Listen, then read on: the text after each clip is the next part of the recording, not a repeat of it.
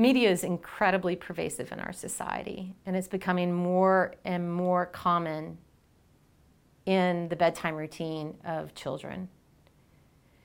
And many parents believe that media, like watching a video or playing a game, actually calms their children before bedtime.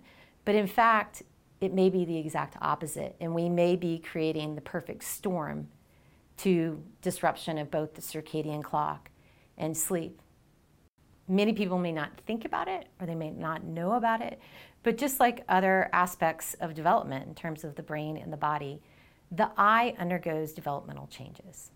And these changes are such that younger individuals, like infants and toddlers and preschoolers and school-aged children, have larger pupils and they have more transparent lenses in comparison to adolescents and adults.